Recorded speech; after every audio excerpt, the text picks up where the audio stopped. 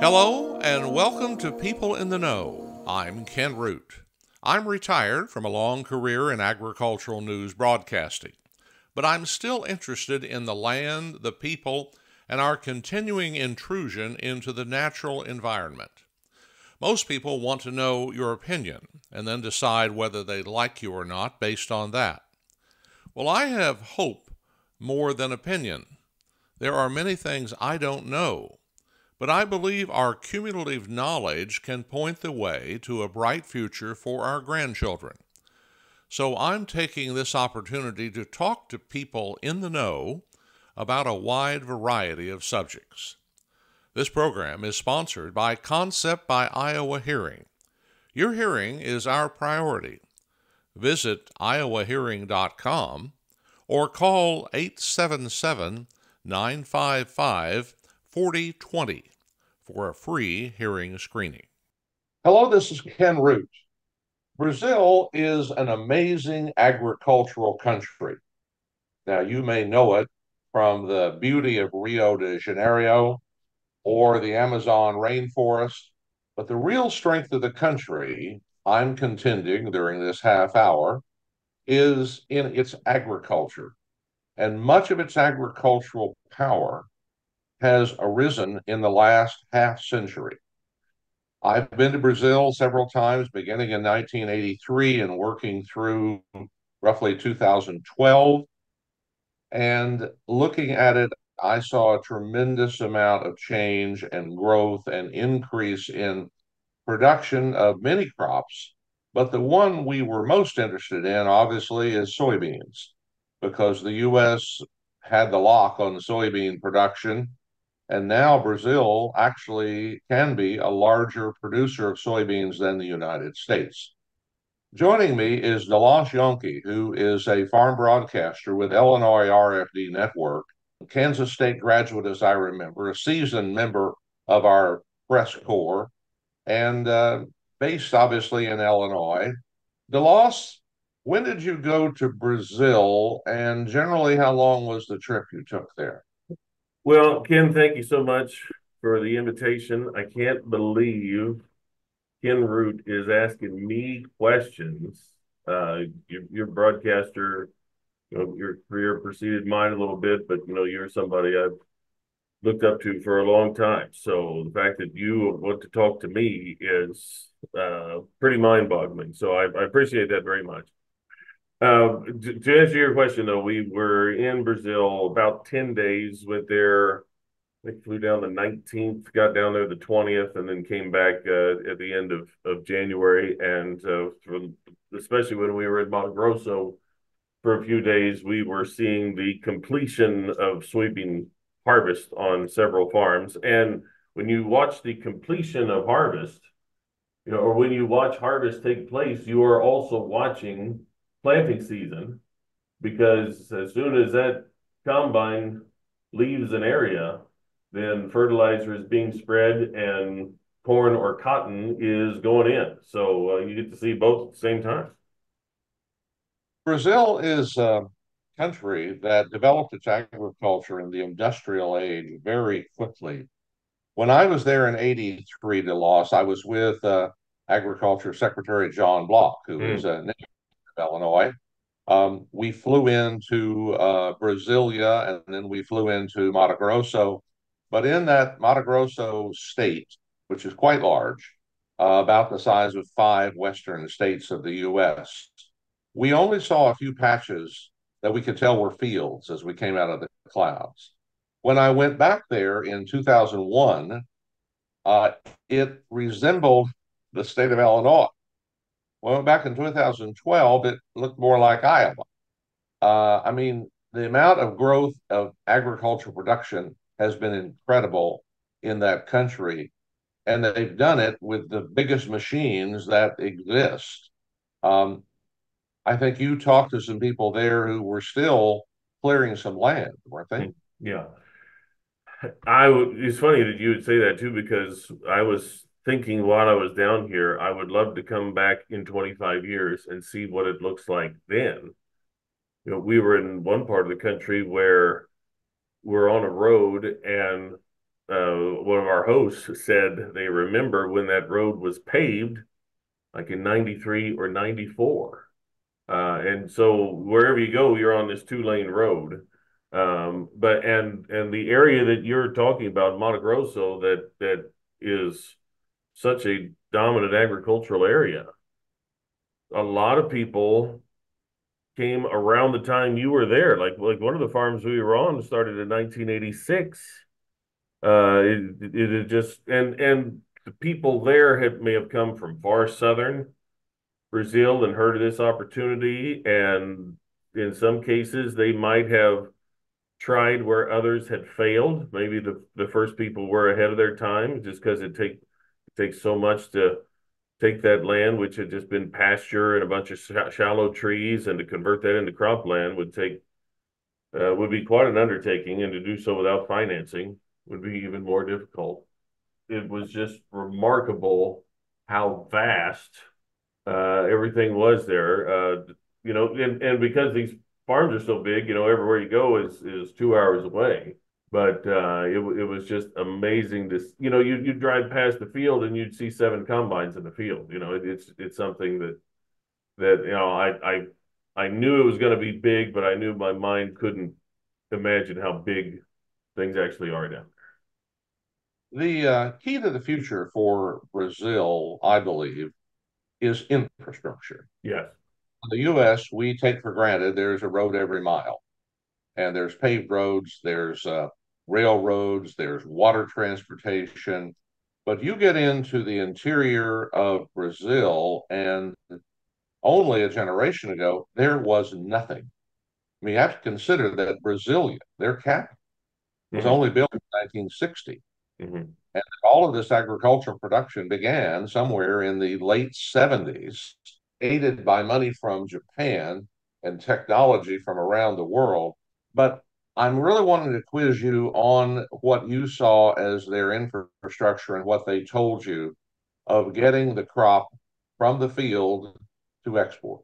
When you say that Brazil lacks in infrastructure, you also say that realizing that they are the number one exporter of soybeans and 5 other, beef, so crops and livestock, and it's a top 5 and 4 others. Orange juice, coffee is in there, soybeans is in there, and we were down there thinking, man, if they had a railroad or if they had an interstate or something. I imagine if you flew into the same airport that I did in 1983, I'll bet it looks the same now as it did back then. It was a town called Sinop, that Sinop. probably was built or certainly grew because of agriculture. And then our hotel was 80 kilometers south in Sorriso, Sorriso. The whole way down was a 2-lane road, which I think they paved once and they've been patching it ever since. And it's pretty flat, but and thankfully it's pretty flat, because you try to pass and there's truck after truck after truck after truck that's in front of you and that's going the other way. So you're about as fast as the slowest truck is in front of you. And every so often, then you'd see, I grew up with square miles. I grew up where everything was by sections. Here, all of a sudden, you'd be like, oh, there's a road. And it was a red packed clayish dirt road that would lead to a 50,000 acre farm.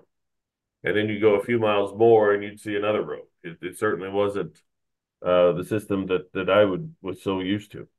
The whole time in Brazil, and certainly not in Mato Grosso, I saw one railroad that was east of Brasilia, and didn't see a single piece of track in Mato Grosso. And you wonder, you think about the conditions that when the U.S. built its rail system, could we do that again? But I also think that there are enough people in Brazil that live in that kind of poverty that if an opportunity would be given to them, they might be able to build a railroad. I don't know how they do that with property rights and everything else today, but I feel like it's something they could do. did you find that the farmers themselves, and the farms are quite large, as you Yeah. said, amazingly large by American standards, and talking about 40 to 100,000 acres or more, that they, just by private investment, have been doing much of the improvement of infrastructure. I heard that very statement. Our tour guide. So I was down there with Comstock Investments. Matthew Cruz, president of Comstock, had started going to work there in, I believe, 2001. And he talked about the area where he was, where either you wait for folks to build it, or what they did, finally, the farmers on that road got together and they did the math and they invested in turning a dirt road into a good gravel road. They didn't even make blacktop, but they certainly improved their infrastructure on their own.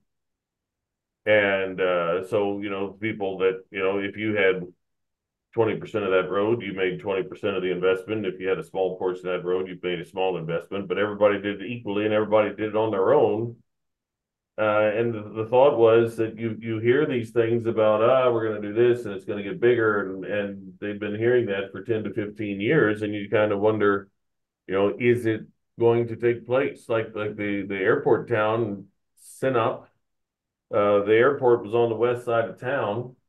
You have to go all the way through town, speed bump, roundabout. And then eventually you get to the main road and you start heading south. And the American in me sat there and said, why don't you build an access road and bypass all this? Maybe they've thought of it, but they certainly haven't done it. And it makes you wonder when they're actually going to do it. So the idea that it's all two-lane, it's all trucks, and it's all so, but like you said, the whole area is still 40 years old. For them Well, to also be a leader worldwide is really remarkable. we need to look at it in terms of the capabilities and the priorities of their government. Yeah. And Brazil has moved from being a dictatorship to being a free country, if you will, one that then went back to a Trump-like president and then moved away from him. They put their presidents in prison. So they are not exactly a banana republic, but they're not a long ways above that. But they have two of the largest cities in the world. Those places draw in most of their tax money. And so build roads and railroads outside that area does not fit the will of the people. But surprisingly, the wealth of that country, as I see it, comes greatly from those massive areas of agricultural production. So I wonder if they talk to you about anything on how they balance all of that out, or they have to surrender the fact that the cities get most of the tax money. It sounds like you're talking about Chicago versus downstate. Yeah, exactly. And states are like that. I think Illinois is probably as most else, but New York City does the same thing to that massive area of New York that didn't have an interstate highway until the 1970s. Well, let me gather my thought here. Yeah, so Rio de Janeiro is so far south in Mato Grosso. We had to take a connecting flight to get there. It took two planes to get from Mato Grosso to Rio.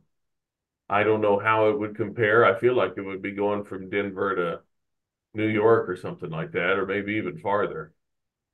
And I certainly got the feeling that the farmers there, they were doing their thing and not certainly not caught up in any goings on in Rio. It really was a completely different place. But yes, we talk about the wealth, maybe not the wealth, but the strength. We went to a John Deere dealership that last year sold the dealership. They've got, I think, 10 locations. If they don't have 10, they're about to have 10. That dealership group sold 416 combines. It's one of the 5 largest dealerships in the world. And, they don't have operating loans and they don't have 30-year notes or anything like that. And they're still able to do that. And they're continuing to progress We had a gentleman on the tour who was part of some of that clearing in the 80s, and he has gone to another state, and they're starting to clear that as well. It's a little bit north, so there's only so much they can clear because eventually you get toward the Amazon rainforest and that territory. When you get far enough north, you only are able to, if you own 1,000 acres, you'd only be able to farm 200 because the rest needs to be maintained as rainforest. But we know of other projects that are taking place where they're taking the Mato Grosso playbook and applying it to other parts of the country. So even more acres and even more opportunity for production. Yield may not be great, but I imagine that will continue to improve and they'll continue to make it up in volume. Let's take a moment to talk with Taylor Parker, president of Concept by Iowa Hearing. Taylor, are there widely used medications that can negatively impact our hearing? Great question, and yes, there are. There are over 200 prescribed or over-the-counter medications that can attribute to hearing loss. And when we're talking about medications, the average person over the age of 55, 72% of people over the age of 55 take at least one drug. And 2/3 of all adverse drug reactions occur over the age of 60. So you're talking almost 3/4 of the population over 55 take at least one drug or one medication. We're talking simple drugs from an aspirin regimen. An aspirin regimen, and we're not talking baby aspirin, we're talking regular size aspirin. If you take an aspirin regimen 5 days a week or more, you have an increased risk of hearing loss by 26%. Some of the big ones are diuretics. So people that have high blood pressure, kidney disease, like the myosin group, erythromycin, vancomycin, that whole myosin group can attribute to hearing loss. Hydrocodone,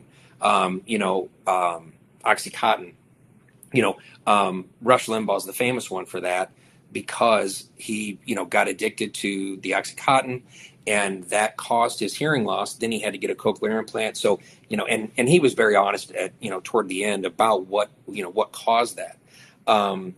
Chemotherapy drugs. So if anyone has gone through chemotherapy wreaks havoc, not only on your body, but on your hearing as well. The little blue pill can attribute to hearing loss. So there are, many different medications, whether they're over-the-counter prescribed, that can attribute to hearing loss. So the best thing to do is get with your doctor and the pharmacist to find out what the side effects are. If there are other medications, maybe where certain side effects are less with one versus another, and it's just having that open dialogue, with your providers to really understand, are there ramifications for the medications I'm taking, and sometimes there's just there's no other choice but to take the medication, just understanding that it can attribute to hearing loss, and it's something you need to monitor. Thank you, Taylor. Schedule your free hearing screening at Concept by Iowa Hearing. You can reach them at 877-955-4020 or online at iowahearing.com.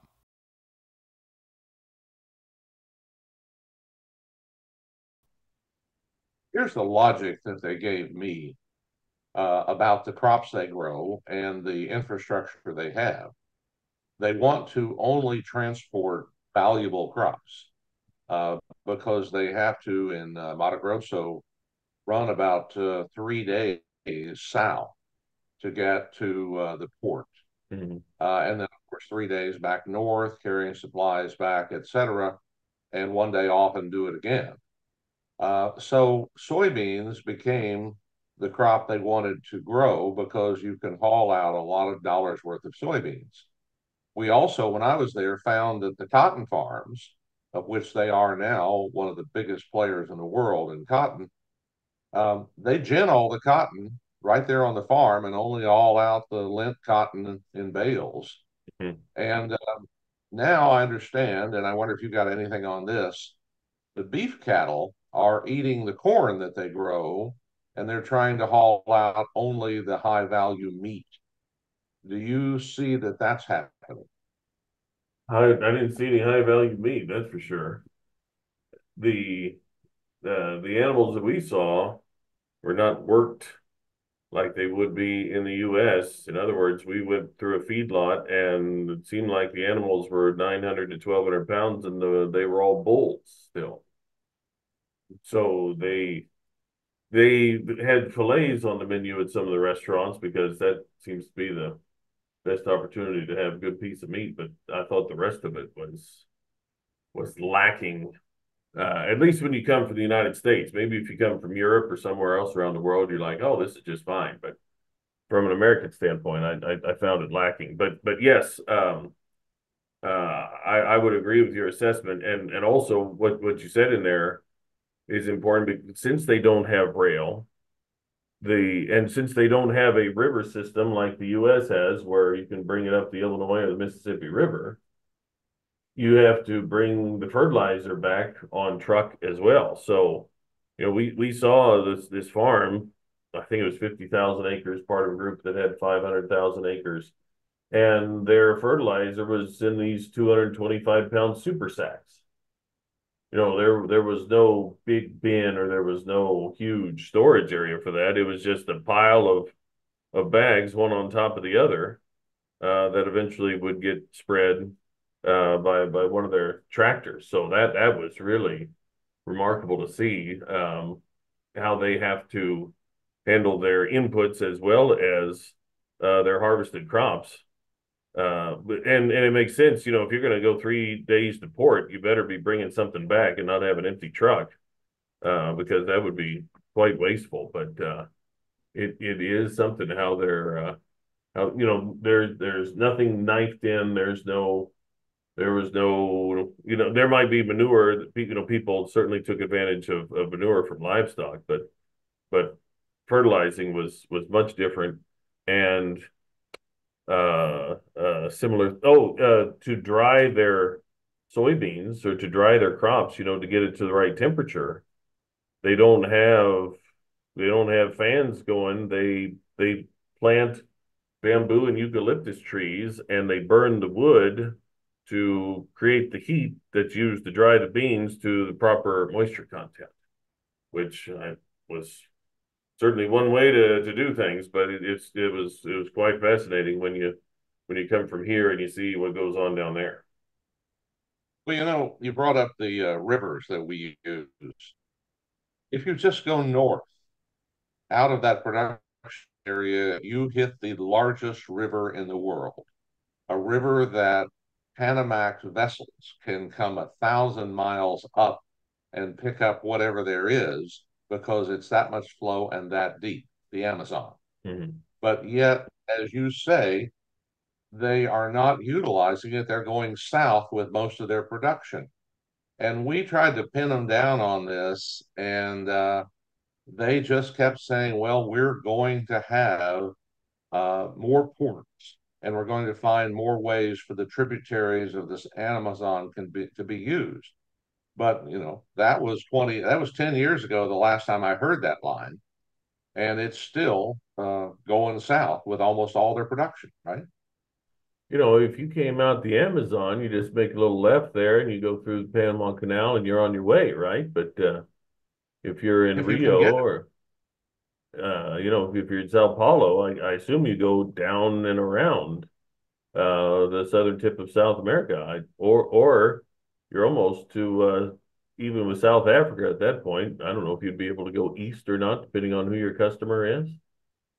But as we look at it, when you have that river system and you see their river system and think, well, you could, I don't know if it would require a lock and dam system. I don't know if it would flow like south of St. Louis. I don't know how that would work, but I'd sure like to send a group of engineers down there and figure it out. Well, I think that the U.S. Is not well served to help Brazil increase its distribution system and exporting because they already get the high value items out of the country And were it not for the U.S. having this incredible transportation system, Brazil would be even more advantageous as a seller because they can sell at a cheaper price. Yeah. Thank God for the roads, et cetera, that we have. But for the Brazilian farmer, I feel kind of bad for them because I thought they were, perhaps you could comment on this, entrepreneurial. They may be big and they may be groups that actually own those farms from southern Brazil, is what was being said at the beginning. Very few Americans came in there and did so. There are, in the case of Who Took You, some people still left from out of the country farming it. But those farmers want to produce at the lowest cost. They want to be able to export. They want to grow a variety of crops. But politically, how was it of their comments about their ability to change things in their favor? I don't remember much of that conversation. You know, because these farms are so big, the owner is much more the CEO than what I would think of the farmer. And some of them might have 150 employees, some of them have 250 employees. And I got to talk to one of the grandsons on one of the farms, and I thought, this guy's not going to run an implement unless he really wants to, but he may not have to. But no, I wish I could answer your question better about their feelings toward that. Some of them grew soybeans and corn. Some of them grew soybeans and cotton, and it just seemed like that's what they were going to do. Whether that was market advantage or just who they could what they could easily move or sell, or what they had access to. We did visit the first straight corn, the first ethanol facility that was made specifically for corn and not sugarcane. And they're in Mato Grosso. They're thinking, there's a lot of corn down here that doesn't have much value because it's so far away. Why don't we? Then they started with one facility. They now have three, and they're planning to go to six. Partly just because the options aren't as good for the Brazilian farmer. So maybe we'll be able to buy corn at a favorable price for us and turn it into a much more valuable commodity that could be used elsewhere. And while we were there, we got this little gut punch. They said that one of their byproducts of the ethanol process was corn oil, that from Mato Grosso, they can get to a location in the central U.S. basically cheaper than what we can do in the central U.S. Yeah. And our elevators, sometimes we would like for the southeastern part of the country to call and try to get some livestock feed, which can really sweeten our basis in certain parts of the state. And that feed's going to come from Brazil this year, most likely, because they can get it cheaper. So they have all these things that they have these things that are lacking compared to us, and yet they can still do things. Their currency is 5 times or 1/5 of ours, and land values, and they don't have to pay their employees as much. And they have some advantages on us that are really noticeable. Well, we can't take the time to get into the complexities of this, but I tell you, it is an amazing country to watch. Argentina as well, because of their agricultural ability. Their biggest problem is their government. Sound familiar? Yeah. And as a result of that, they can't move at the level of entrepreneurs that we know exist there, be they American or European or the Brazilians themselves. Deloss Jahnke is my guest. He is a farm broadcaster in Illinois. He knows agriculture in this country. He was exposed to Brazil for 10 days back in January, and I do appreciate your overview of the country from what you saw. There was one thing that happened with me in 1983 and again in 2001. I want to tell you, and you can react to it if you want. And it's about global climate change. It took out trees over 200 million acres in the course of that time. And when I was there in 83, I recall that they said it's going to rain at 5 o'clock. And yeah. And sure enough, 5 o'clock every afternoon, it rained. In 2001, I went back again after they had deforested quite a bit of that area and converted it to cropland. And I asked them, I said, does it still rain at 5 o'clock? They said, oh, yeah, but it rains a lot harder.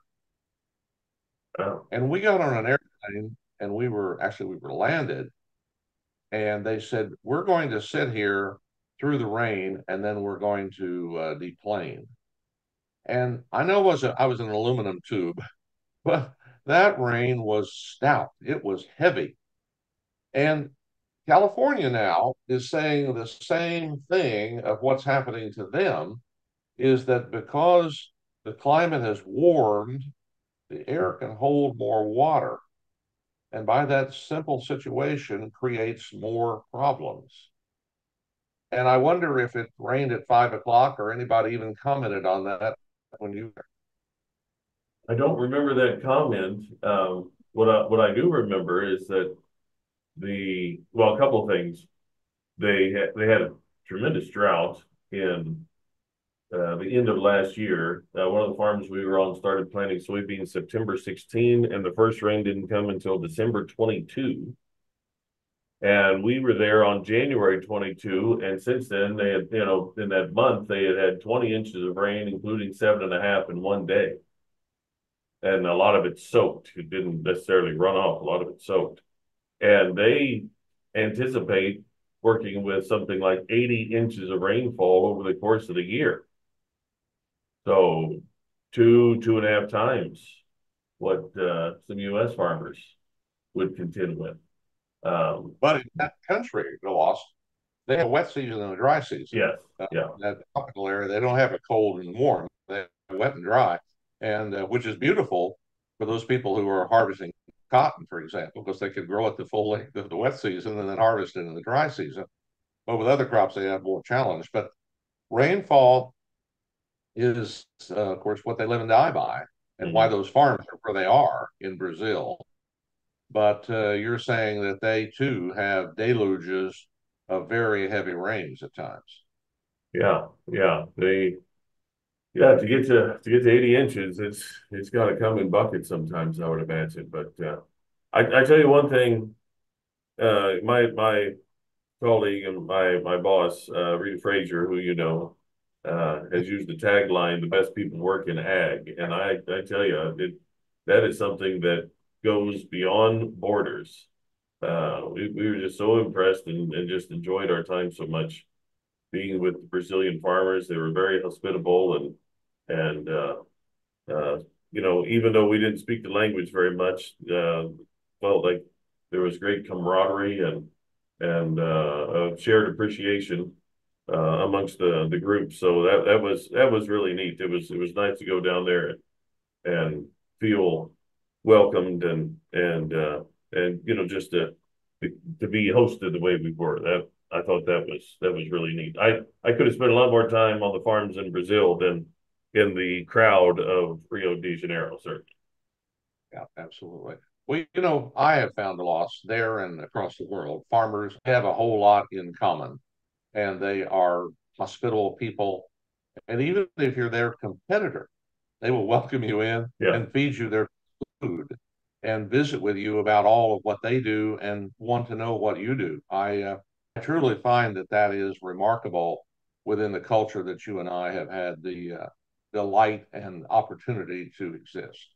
Yeah, some people were asking us questions about the election and Biden and Trump.